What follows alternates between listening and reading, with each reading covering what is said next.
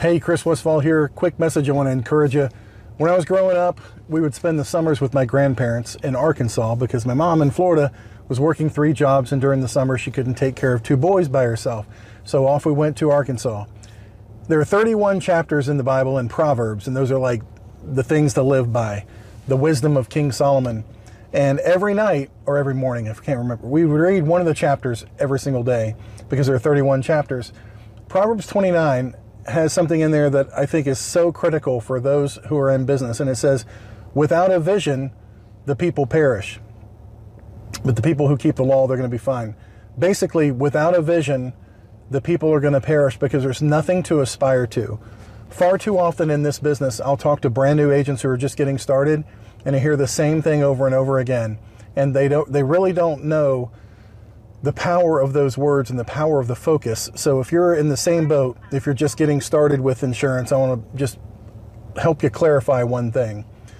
The new agents will say, if I just had enough to pay my bills, or if I just make enough in the business to replace my income, my full-time income with my job, that'll be great, and then I'll be fine.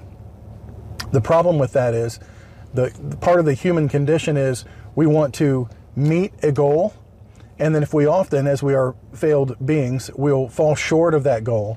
So in a football analogy, and I know nothing about football, in football, if your goal is to get to the 100-yard line, that's great if you hit it. And if your 100-yard line is paying the bills or matching what you made in your full-time job, fine, so be it, but that's the ultimate goal at the end of the day. Well, what if you fall short of that? What if you get to the 80-yard line? Or I know it's the 20 on the other end, but you get close, but you don't quite get there all the way. Let me propose to you another solution. If you make your goal the 1,000-yard line instead of 100, make your goal, drive around, look at big houses, and I'm not saying that you should constantly focus on material things. That's not what I'm saying. I'm saying what has helped me out in my career in being in business by myself is hoping that I can give away more than I used to make in my annual salary. And I do. If I never had that goal, if I never had a goal of, I'm going to put my family in a big house that's going to be paid for in cash and have cars that I want that are paid for in cash, so I don't have to worry about interest rates or owing anybody anything, which is another scripture in the Bible. I wanted to make a goal that's so big, what I've heard some people refer to as a big, audacious goal. That way, I know my bills are going to be paid. I'm going to meet all my obligations because I set my goal way, way, way out. So I want to encourage you as you're looking for where you want to get in business. I'm telling you, this is part of the condition that makes it whether or not you're going to survive in business or not. You need to make your goal so far out, huge, and put that goal in front of you all the time.